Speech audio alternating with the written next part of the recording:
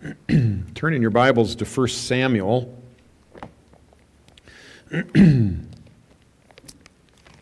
Next week, Lord willing, we will be starting a sermon series in 2 Samuel.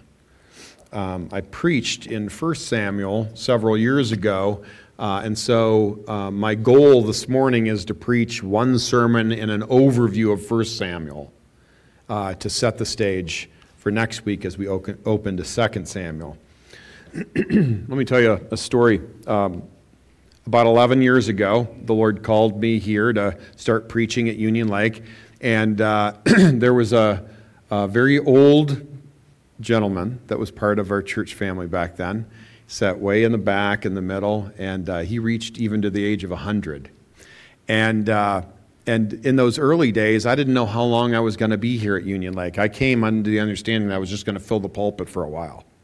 So I believe I started preaching in 2 Peter, and then I started thinking to myself, boy, if I'm only going to be here for a short period of time, I want to be faithful and preach all of the scriptures as much as I can. So the next thing I went to was I thought, well, let's go to the Old Testament. So I went to Genesis, and I preached the story of Abraham.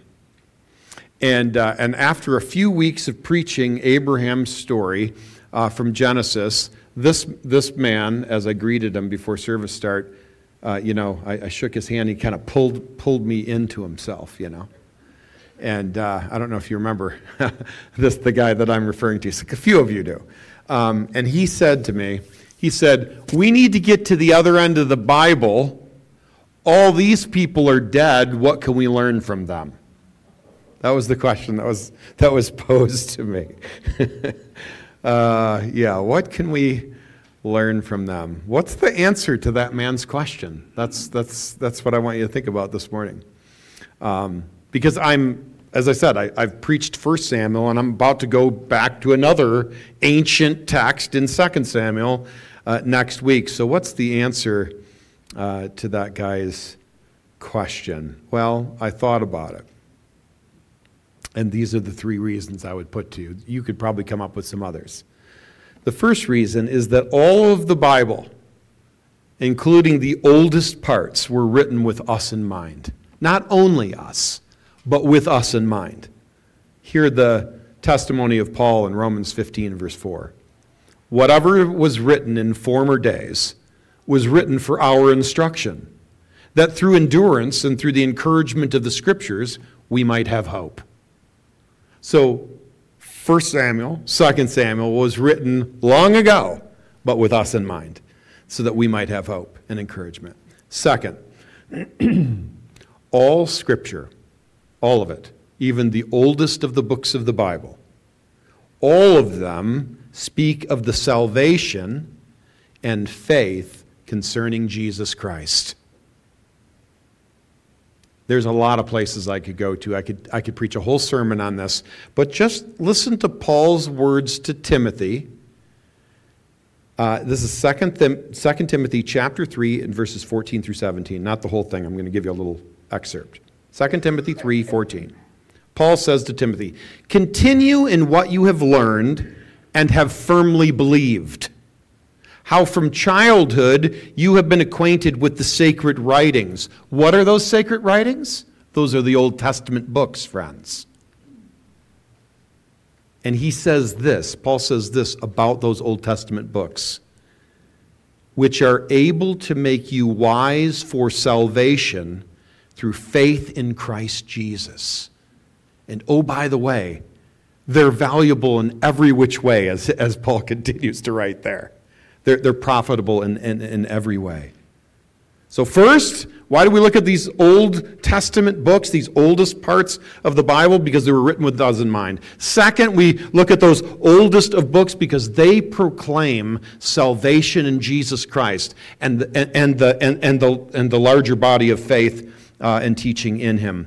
Third, every portion of Scripture, every portion, uniquely contributes to our understanding of God's plan to save the world.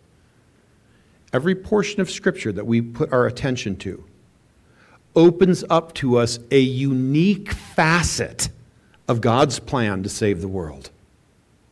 Neglect one portion of Scripture, and we neglect God's revelation of what is true about Him in a certain way. Neglect a portion of Scripture, and we neglect some truth about ourselves that we need to know, about the world, about our Savior, about our mission. And so these are the reasons, I believe, that we should put our mind. Why listen to these dead people?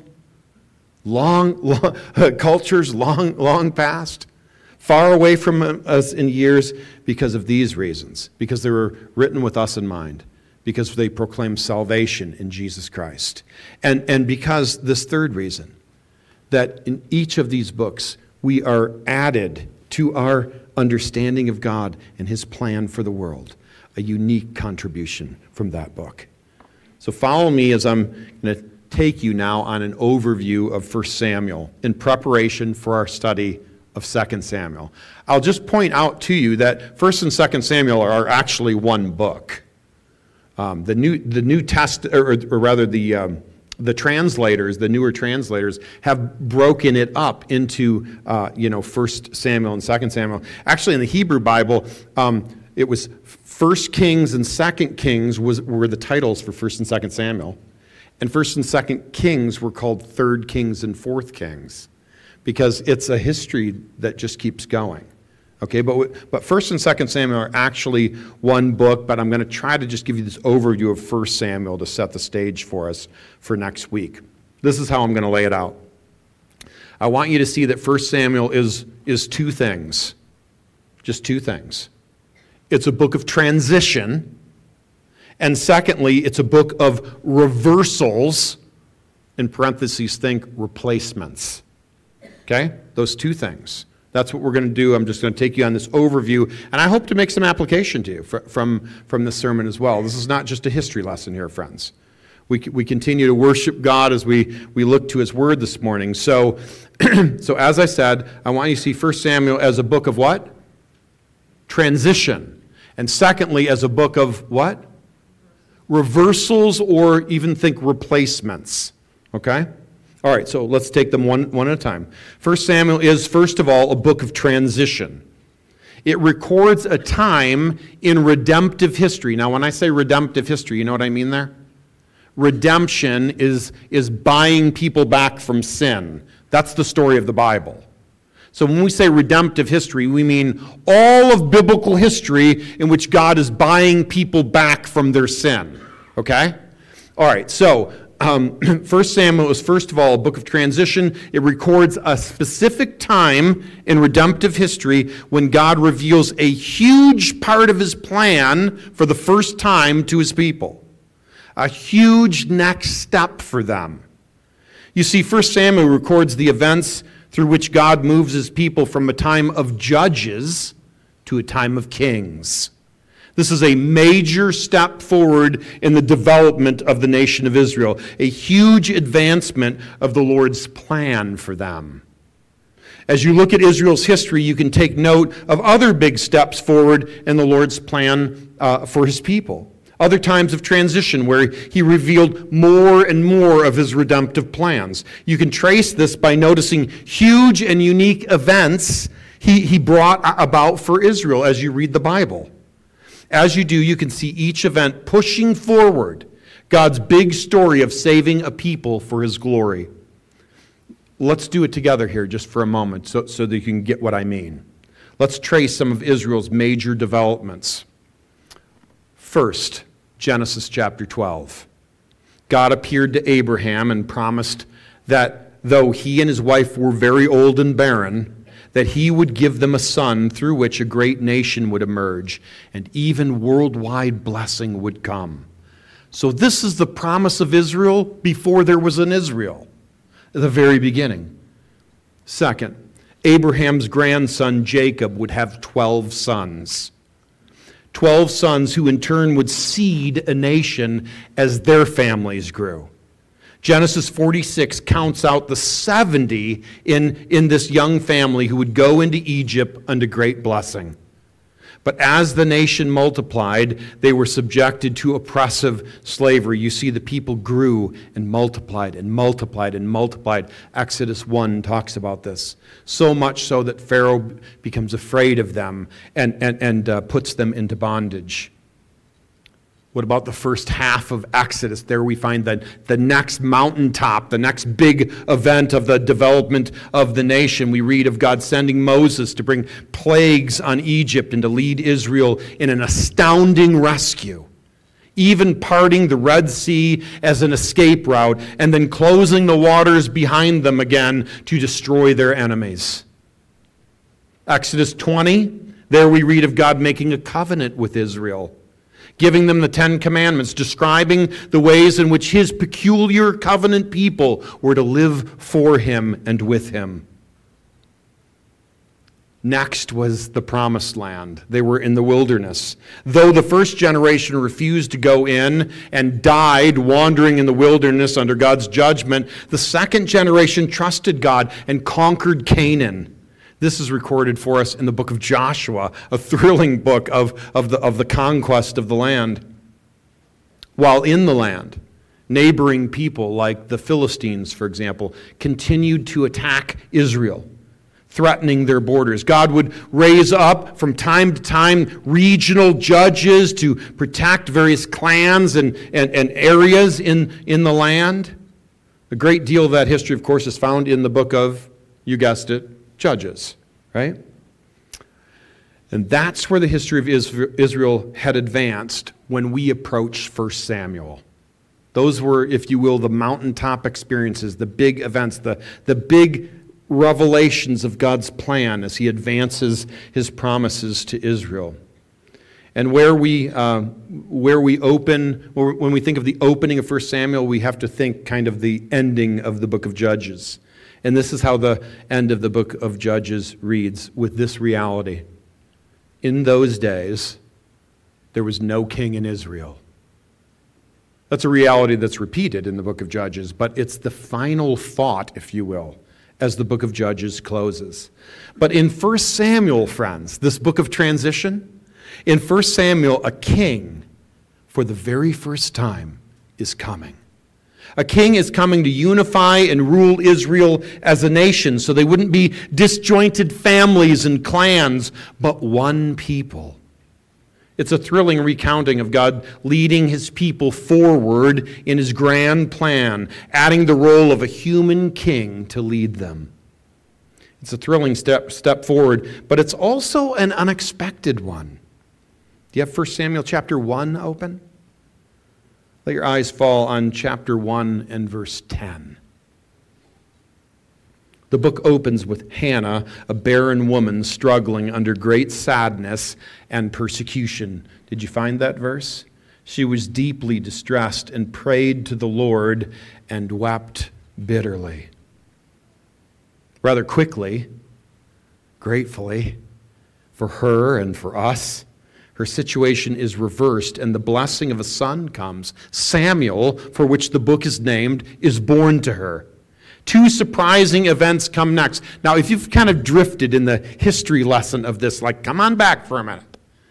Two surprising events take place that surround the birth of Samuel. First, Hannah dedicates her son to the Lord's service for his entire life. She sends him to live at the temple from a boy. As soon as he's weaned, she sends him. The connections of that story to the birth of Samson are staggering if you lay them next to each other. It signals to us that Samuel was to be a significant figure in the advancement of God's redemptive plans.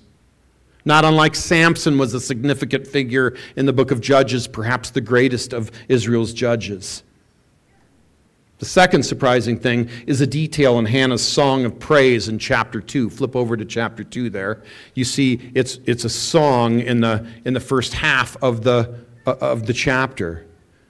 Hannah is singing of God, singing to God and about God because of what he has done. But there's something surprising in this song. It's a wonderful song, honoring God as the one who is holy and all-knowing, a creator, a savior, the one who replaces miserable situations with soaring blessings. But the end of the song takes an unexpected turn. Look down at verse 10. The adversaries of the Lord shall be broken to pieces. Against them he will thunder in heaven. The Lord will judge the ends of the earth. How will he do this? He will give strength to his king and exalt the power of his anointed. What king? What anointed? We were just talking about a barren woman who was given a son, Samuel, and he's not going to be a king. Nobody has said so. So why is she singing of this coming king? Friends, Hannah's dedication. I mean, this is like moms dedicating your little one from birth for their whole life, not to live with you, but to live in the temple, minister to the Lord. That is a massive thing to do, right? So Hannah's dedication of Samuel and her singing of a coming king speaks of something greater than herself. She sees her plight and answered prayer as something far more significant than a blessed reversal just for her personally. God was about to do things for his people that no one could imagine. Samuel would anoint Israel a king. Look at 1 Samuel chapter 3 and verse 11. This is God's own description of what he's about to do in the calling of Samuel. 1 Samuel chapter 3 and verse 11. The Lord said to Samuel, "Behold, I am about to do a thing in Israel at which the two ears of everyone who hears it will tingle." This is a time of transition, friends. So what impact does that make on you and me? I mean, isn't that just something interesting to note about a book that has nothing to do with us? No. This idea of Hannah's story in particular, the opening of this book of transitions. I would just say this: who knows how God is using your trials to bring about the advancement and good of his people? You see, the Lord personally interacted with Hannah, relieving her of her great distress, answering her prayer, bringing the blessing that she longed for. But look at how it's intertwined in the advancement of God's people. Who knows what God might do in this church through his interaction with you in a trial? Well, friends, don't be so self-focused to think that God answers your prayers in isolation, that he gives you trials that have only to do with you.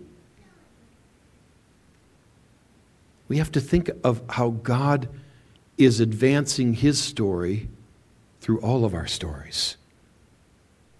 It's the way the gospel reaches the nations, friends. Okay. I said that this was a thrilling moment in Israel's history, but also a surprising one. Here's another way it's both thrilling and surprising. Anyone who knew their Hebrew Bible at this time in history would not have been surprised at the notion that God would anoint a king over Israel. I mean, we read the Bible and we're like, whoa, a king! But faithful Jews who knew the Hebrew Scriptures, it would not have been a surprise to them, this concept of God anointing a king over his people. Deuteronomy 17 predicted that he would do just that. Back in the law, back in the Pentateuch that Moses wrote for the people. Deuteronomy 17 speaks of God putting a king over his people, but it would be an exemplary king. It would be a king not motivated by making himself rich and advancing himself, but by his fear of the Lord. That's what would motivate him. He was, in fact, to devote himself to God's word and serve the people as an example of obedience to God. In fact, the Psalms often speak of a king in this way. So the idea that at long last God would install a king was really quite thrilling, if you think of it. It was God doing what he had said he would do. But the surprising disappointment of what actually happens in 1 Samuel, particularly in chapter 8, is that the people rebel against God, demanding a king with the wrong motive. Look over at chapter 8 now. 1 Samuel chapter 8. Verse 5, wouldn't you love for the people you serve to approach you with this sentiment? Behold, you are old, and your sons do not walk in your ways. Now appoint for us a king to judge us like all the nations. But the thing displeased Samuel when they said, give us a king to judge us. And Samuel prayed to the Lord, and the Lord said to Samuel, obey the voice of the people in all that they say to you, for they have not rejected you, but they have rejected me from being king over them.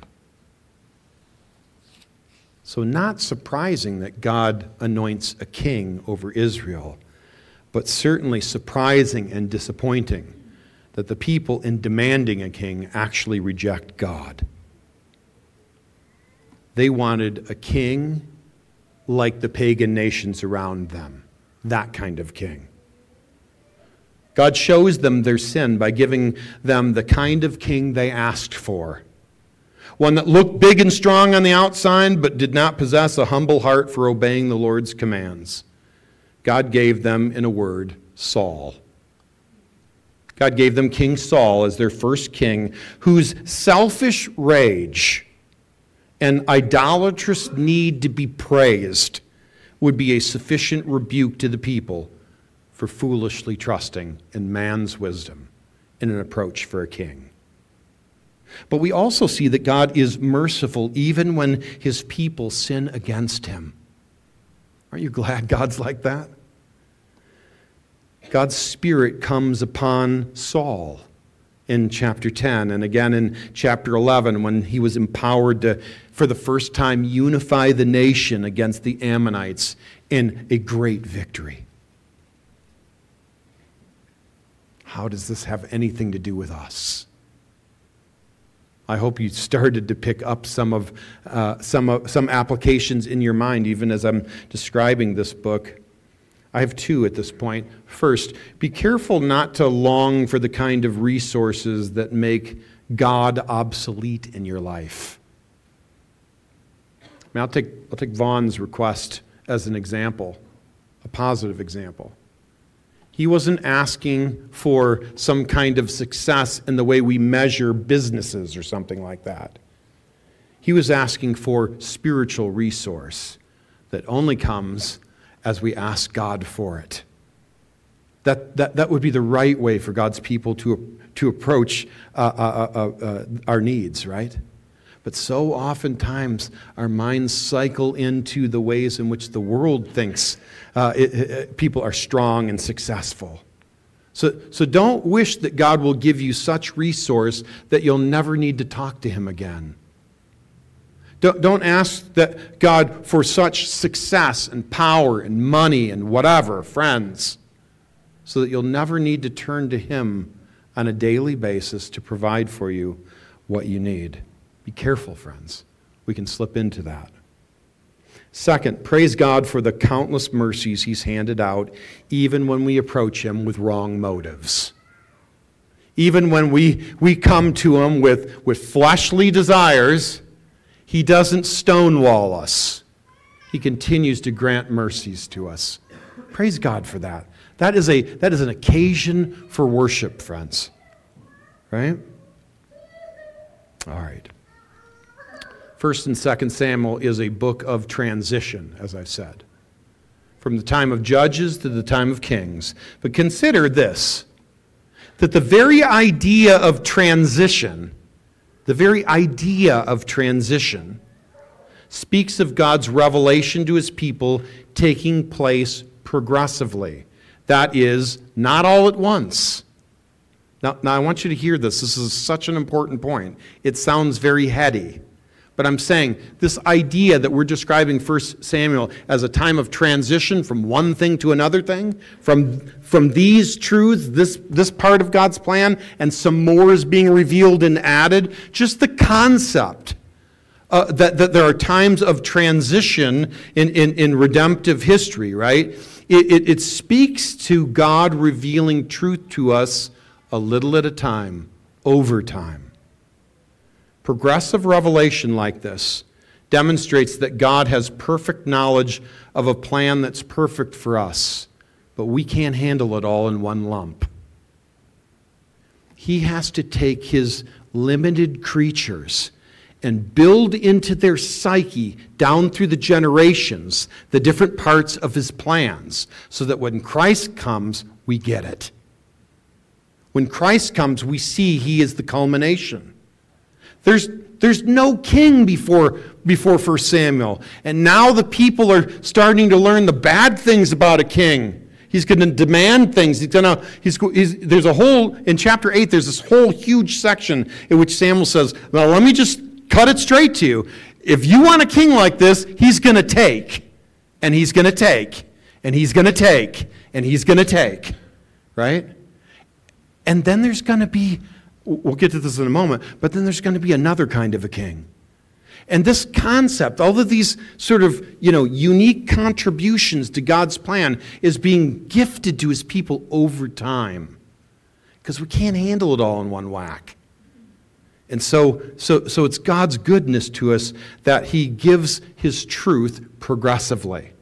That he reveals a little bit of his plan, a little bit more of his plan, a little bit more of his plan. And you know what we see in this book? We see him do it in microcosm, in a little limited example. Flip over to chapter 16. Even his faithful prophet, his new priest in Samuel. Chapter 16 is about, God says, listen, I'm done with Saul, go find David. He just doesn't say that. He says, go find the king I'm going to show you, right? And this is in chapter 16. And if you look at verse 6, when they came, that is Jesse and his sons, not David yet, but the other brothers, Samuel looked on Eliab and thought, surely the Lord's anointed is before him. But God corrects him. He says to him, I want you to see the kind of king that Israel needs. I want you to see the way I see. And so he corrects him in the next verse. Do you see it there? But the Lord said to Samuel, do not look on his appearance or on the height of his stature, because I have rejected him. Why? For the Lord sees not as man sees. Man looks on the outward appearance, but the Lord looks on the heart. And so he's teaching his prophet this very thing that he teaches his people as he progressively reveals the scriptures. Do you understand what I'm trying to say? Because he's going to have one son after another son of Jesse paraded in front of him, one at a time. Think about this. Think about this lesson. Bake it into your conscience that God doesn't pick kings the way the world picks kings. Don't look at the outside. I look at the inside, at the heart. Right? And so this very thing is happening to us just as we consider what the notion of transition is. This progressive receiving of truth is one way to describe discipleship. I mean, when you came to Christ, you didn't come to learn all of it all at once, did you? Somebody had to take you by the hand and teach you the basics of Christianity, and little by little understand who God is and know, wow, he's much bigger than that, and who is Christ, and no, he's far more of a Savior than that. And what are God's plans for his people? Oh, they're way bigger than that. Little by little, as you learn more and more truth about our glorious God in the Bible. Just as the Scriptures have come to God's people progressively, one book, then another, building on the one that comes before, advancing the story of redemption, so too God invites us to move forward in our relationship with him, to grow in the grace and knowledge of the Lord Jesus Christ, to use Peter's terms. And so we are called to grow in our understanding of who God is, our Creator and covenant keeper, our deliverer, an inheritance giver, and judge and king. What kind of a disciple are you? Are you growing in your understanding of who God is? Are you putting yourself under the sound of the preaching? Are you reading the Bible for yourself? Are you seeking out people who are farther down the road of maturity than you are and asking them to disciple you? Friends, this is God's call on His people, that we would grow in our faith, devoting ourselves more and more to Him as we learn more and more about Him in the Word. Progressively receiving God's truth over time, this also does another thing. It's discipleship too. But as we get discipled, as we receive His truth more and more, it also builds in us a humble willingness to change what we believe when we're confronted with something else in the Word. Are you that kind of person? Do you hold your positions lightly? Are you willing to let the Word of God change you, persuade you of what is true, even if it contradicts what you have long held? I mean, think about this. Israel thought they knew what kind of leader they needed. They demanded it of God. 1 Samuel taught them that they need a man after God's own heart, not a king who necessarily looks like the ones the other nations had, and so they had to change what they firmly believed. What about the Jews of the first century? They thought they knew what a Messiah would look like, didn't they? I mean, we run into this misunderstanding again and again and again in the Gospels. No one understood that He had to be denied and to suffer and die first in order to save and lead His people. No one understood that until He taught them, until God revealed more of His plan to them in Christ. I'm studying now to teach soon the book of Revelation. It is the book that people ask me all the time, when am I going to preach it? What's your motivation for me preaching the book of Revelation? So that your long-held beliefs about the end times would be, in fact, bolstered? So that you get an attaboy? Friends, be careful. Be willing to hold your positions lightly as the Word of God is progressively revealed to you, as God matures you and disciples you. Be willing to change your positions if you're convinced by the Word of God. All right, that leads me to the second kind of book 1 Samuel is. First, it was a book of what? Transition, right? The time of judges to the time of kings. And then we talked a little bit also about just this idea of transition and the beauty of God's progressive revelation. Secondly, not only is it a book of transition, it's also a book of, did you remember? Reversals, or even think replacements. Let's just look at Hannah's song there in 1 Samuel chapter 2. It's a beautiful song. And someone's took the clock down, so I don't know where I'm at time-wise. So let's just read it. 1 Samuel chapter 2, beginning in verse 1. My heart exults in the Lord. My strength is exalted in the Lord. My mouth derides my enemies because I rejoice in your salvation. There is none holy like the Lord. There is none besides you. There is no rock like our God. Talk no more so very proudly. Let not arrogance come from your mouth, for the Lord is a God of knowledge, and by Him actions are weighed. Now listen to all these reversals, friends. All these replacements. The bows of the mighty are broken, but the feeble bind on strength. Those who are full have hired themselves out for bread, but those who are hungry have ceased to hunger. The barren has borne 7, but she who has many children is forlorn. The Lord kills and brings to life. He brings down to Sheol and raises up. The Lord makes poor and makes rich. He brings low and He exalts. He raises up the poor from the dust. He lifts the needy from the ash heap to make them sit with princes and inherit a seat of honor. Do you get the point? She's singing of all these blessed reversals that the Lord brings about, even replacements.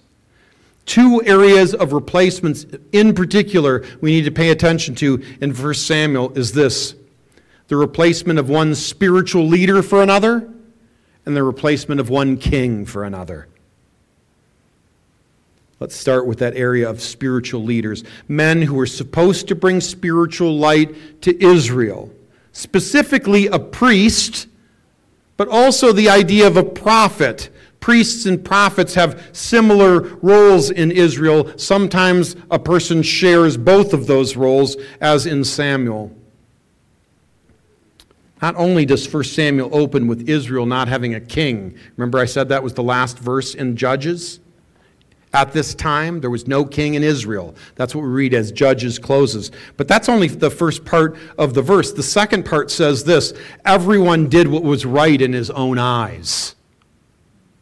And that, friends, speaks of a time of spiritual immaturity at the least, and perhaps even downright spiritual darkness. Eli is the high priest in chapter 1, and he is a great example of the wrong kind of priest. Let me just recount for you in the opening chapters how Eli is described. In chapter 1 and verse 14, you can let your eyes fall there if you're at the beginning still. You were in 2, flip back one page.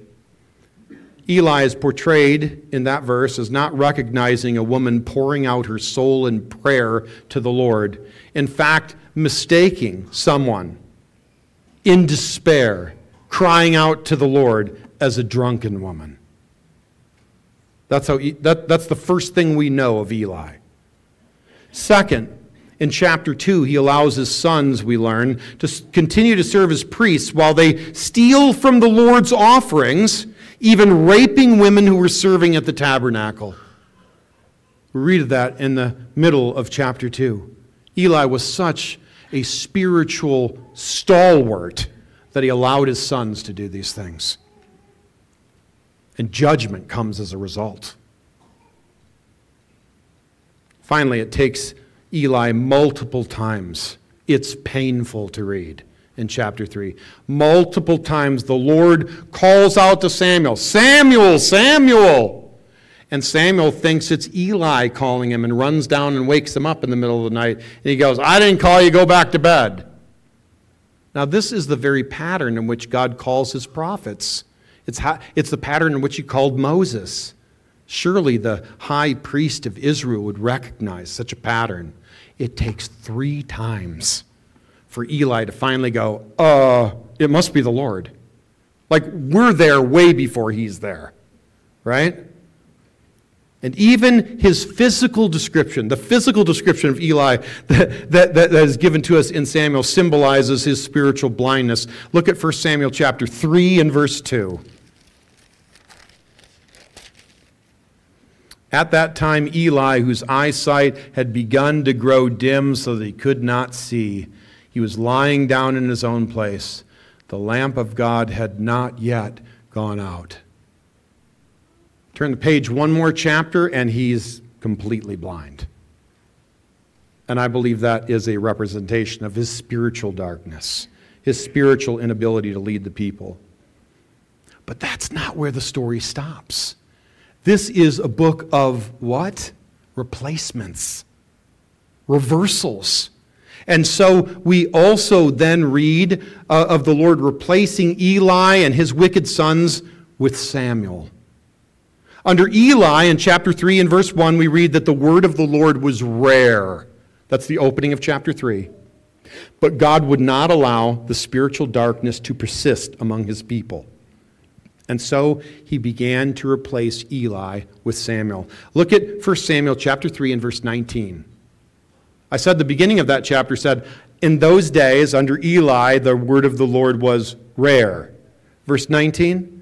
Samuel grew, and the Lord was with him, and let none of his words fall to the ground. And all Israel from Dan to Beersheba, that is from north to south, knew that Samuel was established as a prophet of the Lord. Keep reading, it says, the word of the Lord reached all Israel. What's that got to do with you and me? Think about it. God is for his people. He wants them to have light. He wants them to have truth. He wants us to live and live abundantly. He wants us to grow and mature and increase in our joy in him. The Lord desires to lead us to an understanding of him in his word, and so he brings people capable of that. He gifts people, calls them, and sends them. In the New Testament, he gifts men and women in appropriate context in the home, in the church, and even out in the world through evangelism to lead people to know Christ by embracing his message of love and forgiveness, and also to take Christians and help them grow in their relationship with him. Praise God for his unwillingness to let the wrong kind of leaders persist in positions of influence. And in one way, it's such a tragedy in recent years to learn of all of these wicked men being taken out of leadership positions in God's truth. But in another way, we should be rejoicing. Because God does not let men like that persist. He will eventually take them out and replace them with faithful men. Praise God. All of us have been under the teaching of faithful men. Praise God for that. He's for us. He won't let us just languish in spiritual darkness. So we see God replacing Israel's spiritual leader from Eli and his sons to Samuel. But we also see another major replacement in 1 Samuel, and that in the case of the king. In chapter 8, as I've already said, the Lord told Samuel to give the people the wrong kind of king because that's what they were demanding. God said to give them what they asked for, but that wouldn't last either. Just like the ministry, if you could call it that, of Eli wouldn't last, so too the reign of Saul would not last, because God would not allow his people to have a king who disobeyed the Lord and serve himself and have this massively long reign. In chapter 13, Samuel had told Saul to wait for him to come to Gilgal. Samuel the prophet said, I'm coming. Before you go up to battle against the Philistines, wait. I'm going to come and offer a sacrifice. Samuel was the high priest at this point. But Saul grew impatient and offered the sacrifice himself. He sinned against the Lord, disobeyed his command through his prophet. And so the Lord judged Saul through his prophet. Listen now, 1 Samuel 13. Flip over there if you'd like. 2 verses, 1 Samuel 13, 13 and 14. You have done foolishly. You have not kept the command of the Lord your God, for then the Lord would have established your kingdom over Israel forever. There would have been a dynasty, you see. Saul's sons would have succeeded him on the throne. But now your kingdom shall not continue. The Lord has sought out a man after his own heart, and the Lord has commanded him to be prince over his people, because you have not kept what the Lord commanded you. The Lord would not allow Saul's line to continue on the throne because of his unfaithfulness. The Lord would not allow a king like that to rule over his people, a king who thought his way was better than the Lord's. Chapter 15 is a sequel to chapter 13. It will have even more devastating consequences for Saul. Make your way over to 15 there. The Lord had ordered Saul, at the beginning of the chapter, to slaughter all of the Amalekites, all of the people and all of their animals without exception. And you guessed it, Saul didn't do that. Instead of that, Saul decided to spare the king. And also he spared all of the animals that were in good shape. Then he built a statue to honor himself, of course. And Samuel just misses him as he's polishing up the statue to himself. But when he catches him, here's Samuel's message to Saul. Verse 26. You have rejected the word of the Lord, and the Lord has rejected you from being king over Israel. The Lord has torn the kingdom of Israel from you this day and given it to a neighbor of yours who is better than you. God will not allow his people to be led by people like that, not for long. So what's the application to us? Sin has consequences. Sin has consequences. And confronting sin is an act of love. Confronting sin is an act of love. It's an act of love toward the sinner and an act of love towards those who that sinner has influence over. God's removal of a king who refused to honor his name and obey his commands was good and right. And we have to get this. God's people have to get this. We have to develop in our minds and hearts that disciplining unrepentant sin is an act of love that God models for us in removing Saul as king. It's also seen in God's pouring out his wrath on his son. I said sin has consequences. Unrepentant sin needs to be removed from God's people. Also, sin has consequences. It results in God's wrath being poured out on his son for the sins of his people. Ignoring sin is not love.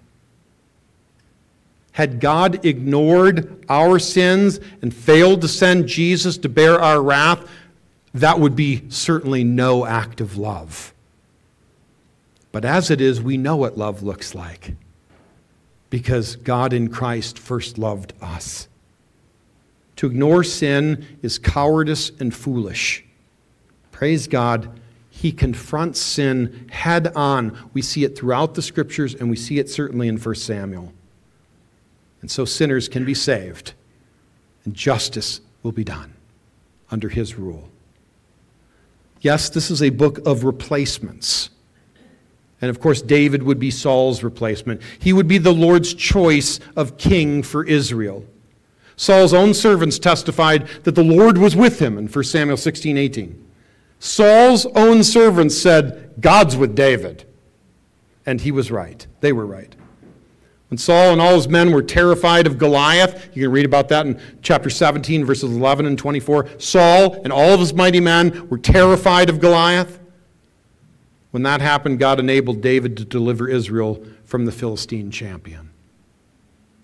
David led Israel to victory again and again. Songs were sung of how he increased and Saul decreased.